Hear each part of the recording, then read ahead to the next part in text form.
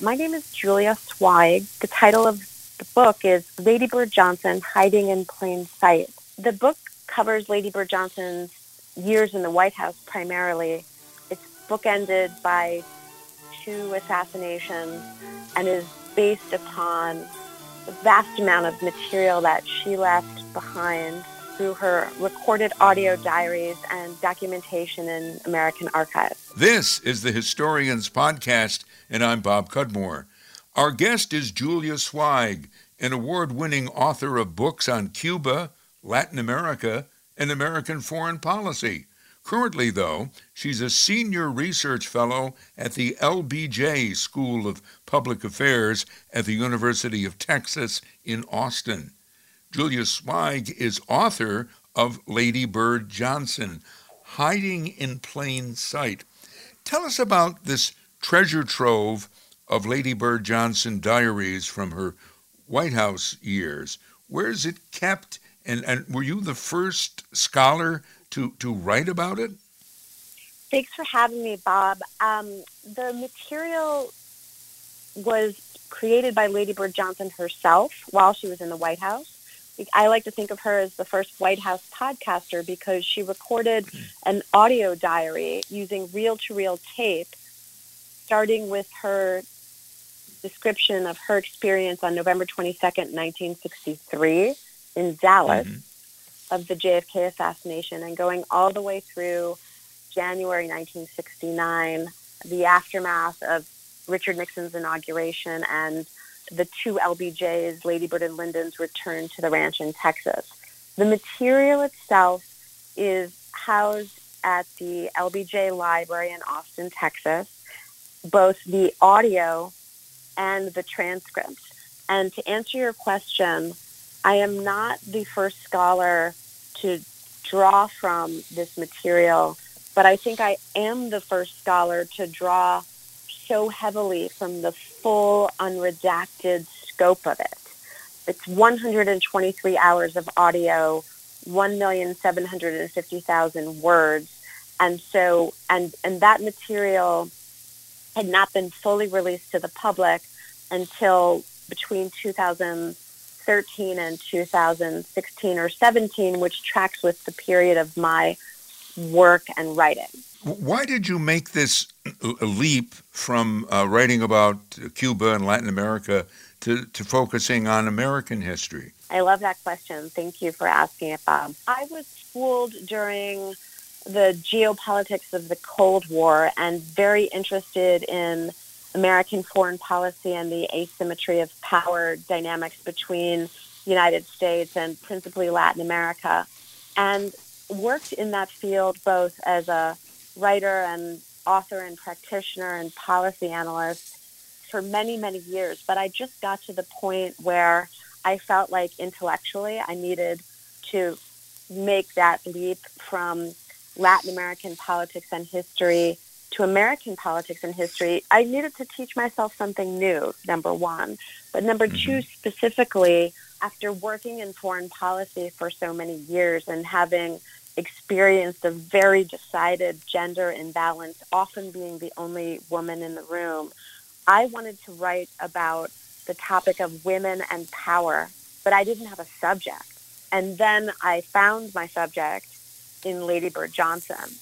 Why did she keep a diary? She says, or she said, what she published, I should tell your listeners that in 1970, she published a redacted version of these diaries, although 787 pages. So she published quite a bit of them, although to my mind, most of the most interesting material wasn't released until the last few years.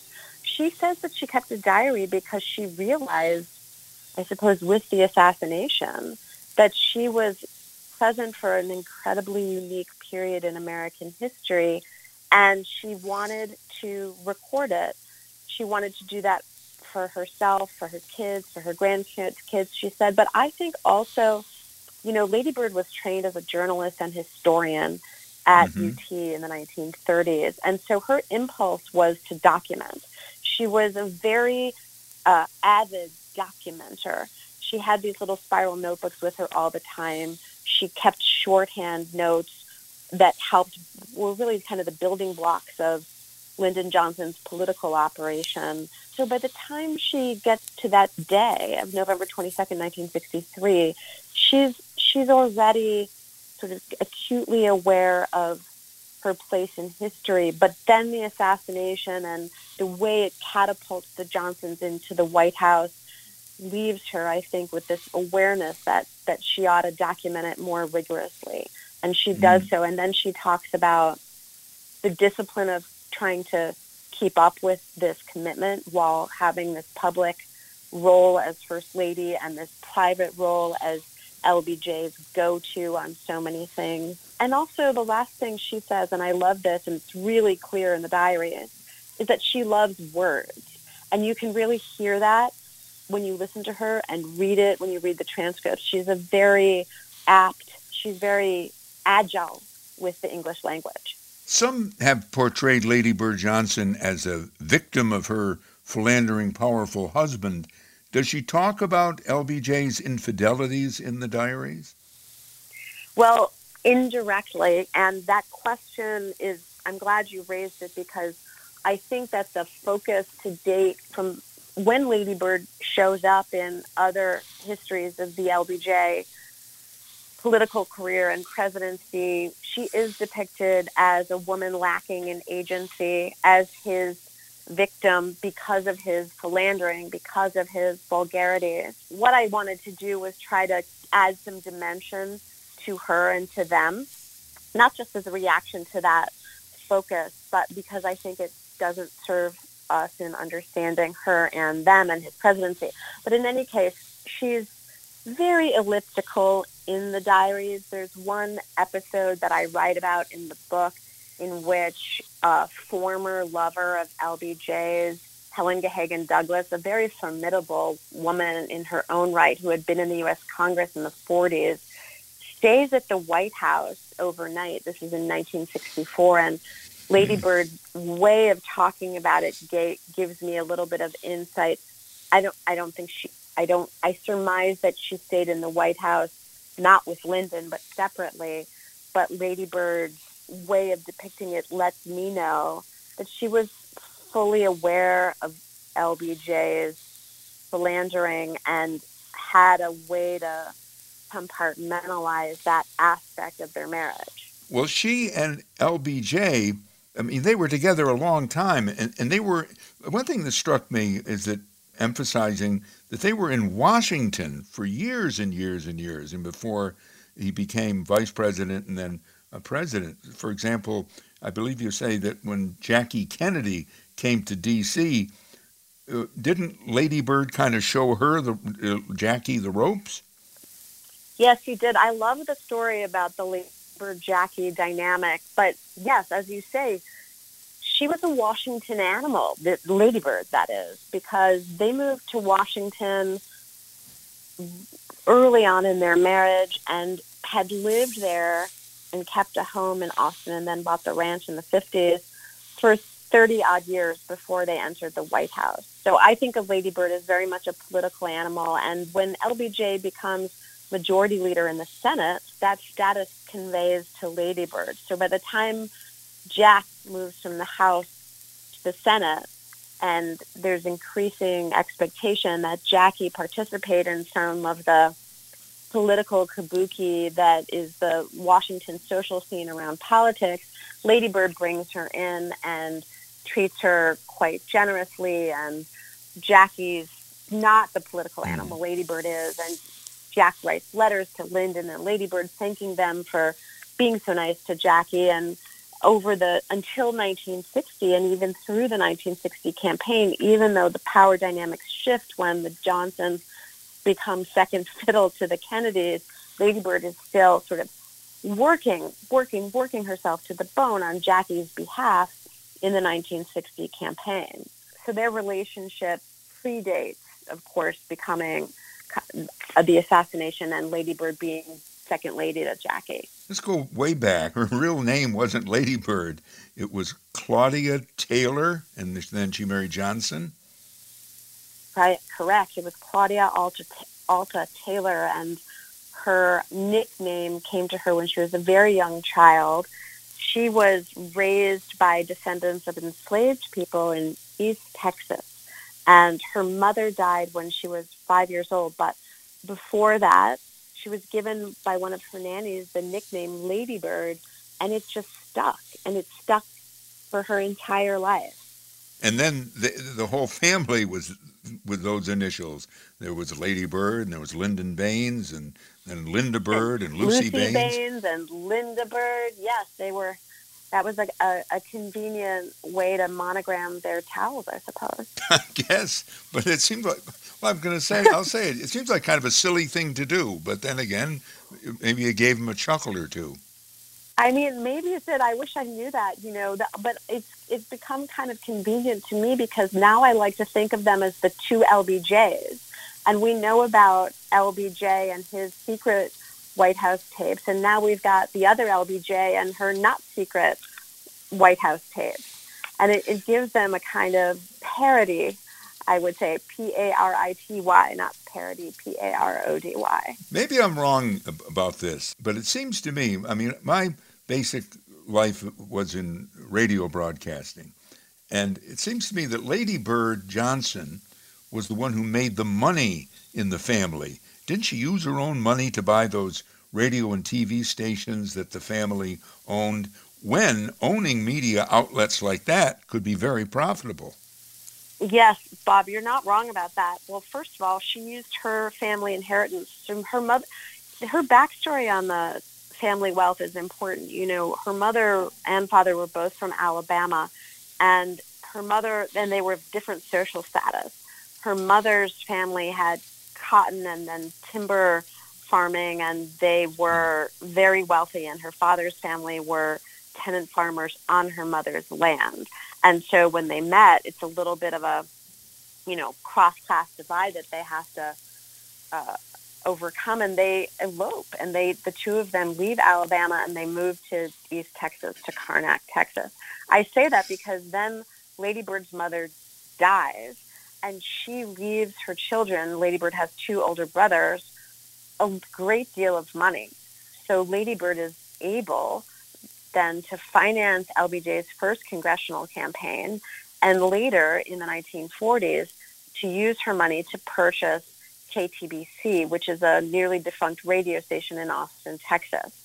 And that is the beginning of this media company that the two LBJs, there's my term again, are involved in building. And it by the time they get into the White House, it's a multi-million-dollar company. LBJ uses his clout, his power, his influence, all the things that today would not be allowed in Washington, D.C., or I hope it wouldn't be, to finagle the FCC license in a way that gives them a kind of monopoly control over the airwaves in that part of Texas, and then makes other moves to also cut out other competitors. And Lady Bird is, I'm going to stop myself and say the story about the degree of her involvement in managing the business won't ever be fully told because those records are sealed. It's a private business space of the LBJ family. So neither I nor any historian I know has been able to go deeper than to say it looks pretty clear that she was very involved in developing the business, but who did what when and proportion and emphasis is a little bit harder to assign value to. And these stations were in Austin, or where were they in Texas? Yeah, they were in Central Texas. They started in Austin and then grew, and it was radio and then television as well. So I can't remember at this moment the exact date when they acquired KTBC TV, but I do know that jumping up ahead into the 1960s, when they were catapulted into the White House, at that time in 1963, at least they already had the television station. I think they acquired it in the 50s. When they were in the White House, the two LBJs, you write, LBJ would hand her the phone. I mean, he's on the phone cajoling somebody, and he just hands it to Lady Bird. What was that all about? Well, you asked like you're surprised, but, you can also see it. They did it at the ranch, too. Lady Bird was often his they had you could say good cop, bad cop, that he was the bully and she was the sweetheart, or that they were just mutual participants in what we think of as the Johnson treatment. She, because of her business activities, for example, in the media space, she thought of herself as a media executive. So there's this one passage in the book that maybe you're thinking of right after they take office, where it's December of 1963. They're still wearing their mourning clothes, and the country is still in mourning. And they're on the phone, passing the phone back and forth, talking to the head of CBS, the head of ABC, and telling them, and the work that they're doing together is LBJ drawing upon Lady Bird's kind of witty, flattering, almost saccharine, but substantive way of talking. And I think that, and I say that because that Johnson treatment that we associate with LBJ, that capacity to manipulate and bully and bring somebody on board to your own project, that's a Lady Bird skill as well. She doesn't do it with the kind of big footing that LBJ is associated with, but I think he involved her because she was so effective. In terms of her influence, you write about, I believe it was a memo she did in May of 1964 when LBJ's trying to decide whether to run for office that year, which he ultimately ran and he won in a landslide. But she wrote a remarkably prescient memo about that. Yes, she did. And it's an aspect of her material in the LBJ library that I think has, along with the audio diary, has been largely kind of overlooked or at least underplayed, if played at all by other historians. It's a memo that she wrote on May 14th of 1964. Now, this is just, they're in office barely 5 months, and LBJ is looking ahead, as you say, to the 1964 presidential election. He doesn't have a vice president. He is deeply insecure about whether he can win. Well, not so much as if he can win, but whether he can keep the country united. Because this is a moment when the civil rights legislation is stuck in the Senate. It's a moment when the pressure from Vietnam from the Kennedy team that he kept on board is growing for him to escalate. And when he and she can see that the Vietnam dimension might well derail their domestic agenda, which is very, very substantial. So he asks Lady Bird to write out the pros and cons for him of running or not running. She does this, and she also even drafts a statement for him where he would announce to the country that he's not going to run. And she does this so that he can digest and feel what that would feel like to take himself out of the arena. But she advises him to run, and she says, if you run, you'll very likely win. And then in February or March of 1968, you can announce that you won't be running for a second term. Wow. And of course, we all know that on March 31st, 1968, LBJ surprises everybody but Lady Bird and a couple of other people in announcing that he will not run again. Let me just say that memo, when I looked at it against then all of the other material in her diaries showing her implementing her strategy of getting him out after just one term, reinforced to me her standing as somebody that he did really rely upon for the arc of his presidency and the strategy for making it manifest. She was an important player on the team. In fact, before Hubert Humphrey, wasn't she regarded as the unofficial vice president? One of our podcast episodes is called Mrs. Vice President. That's the podcast that we did for ABC News. We called it that, Mrs. Vice President, because as you say, in 1964, so until the inauguration in January of 65, there is no vice president for LBJ, and Lady Bird winds up taking on a lot of the ceremonial duties that a vice president otherwise would. And the female press corps, and of course she's traveling, promoting the war on poverty, promoting the Great Society. She's very much out in front in the public eye. helping to consolidate LBJ's standing in the White House and with the American public. So the traveling press corps who travels with her, mainly women, start calling her Mrs. Vice President, kind of tongue-in-cheek, but it resonates a little bit with the role she was playing at the time and her relationship with him.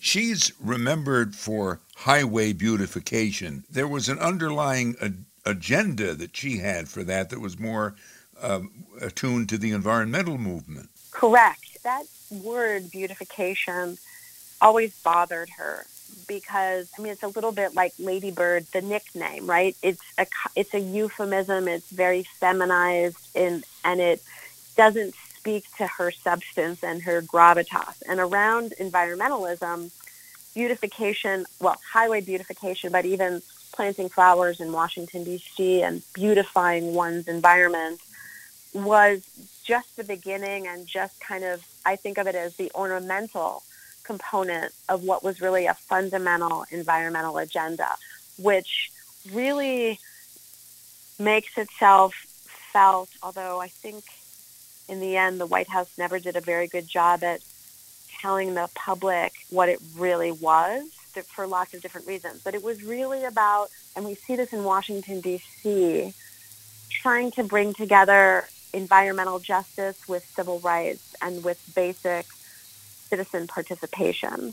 And so she put together a really interesting team of individuals from her perch in the East Wing of radical civil rights philanthropists and California landscape architects and activists and politicians in Washington, D.C. to try to work in the most underserved, impoverished neighborhoods of Washington, D.C. to desegregate access to nature and recreation.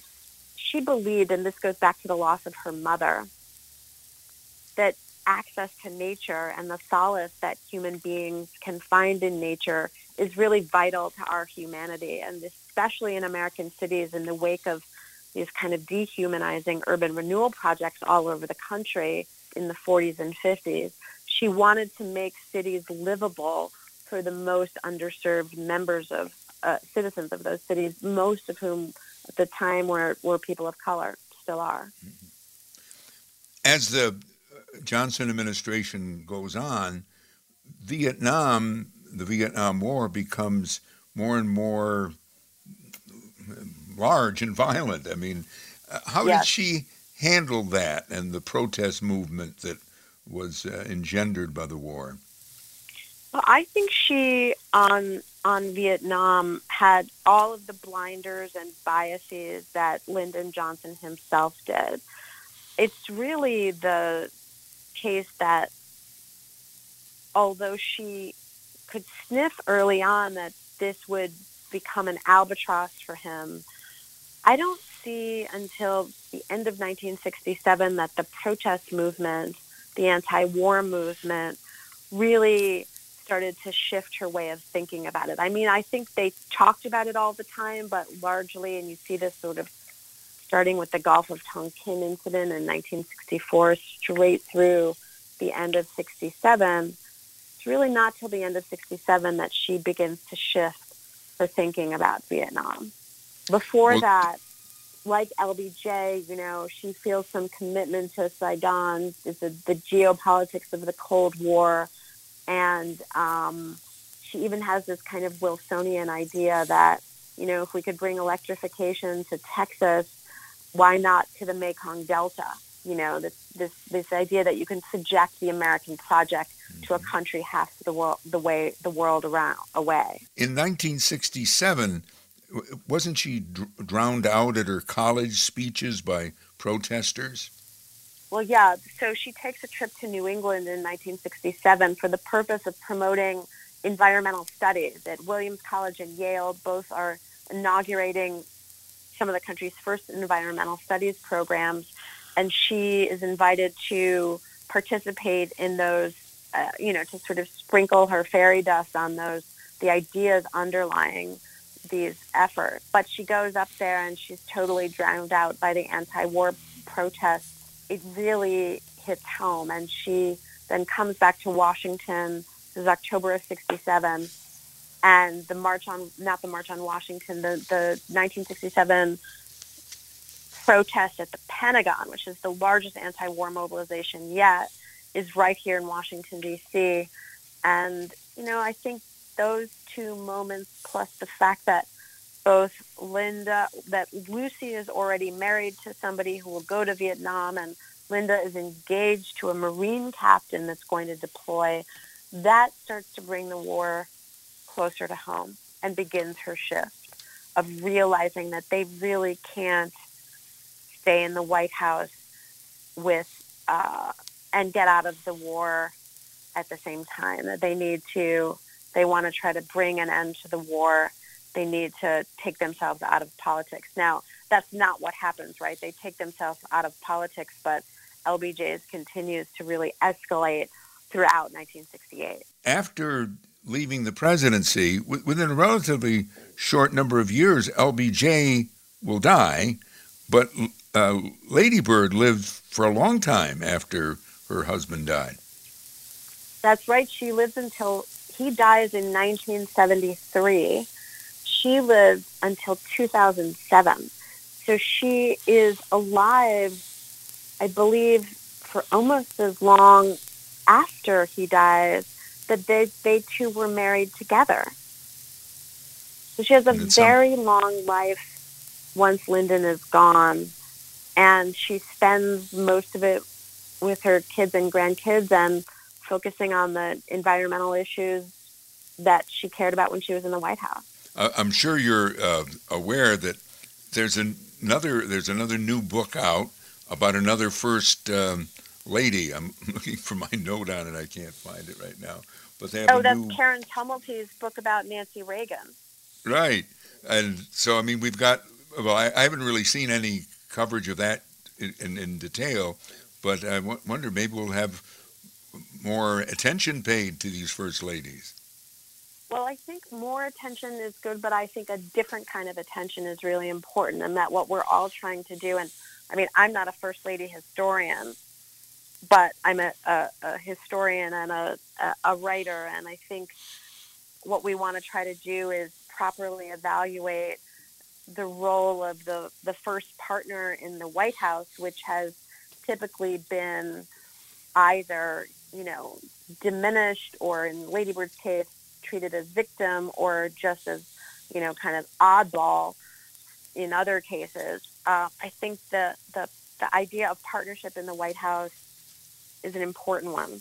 So I'm glad to see these new treatments coming out. Let me ask you again, you've alluded to it several times, about the podcast you're doing. Was that your idea, or did somebody have to talk you into it? Nobody talked me into it, Bob. No, because this was my idea, and I'll tell you the genesis of it, because we have all this audio where one can hear Lady Bird's incredibly captivating voice, right? She's got this East Texas accent. She's got a knack for what one person described to me as word pictures. She's very good with language, and she's just often very riveting to listen to. Julia Sweig is author of Lady Bird Johnson, Hiding in Plain Sight. It's published by Random House. Thank you very much for joining us.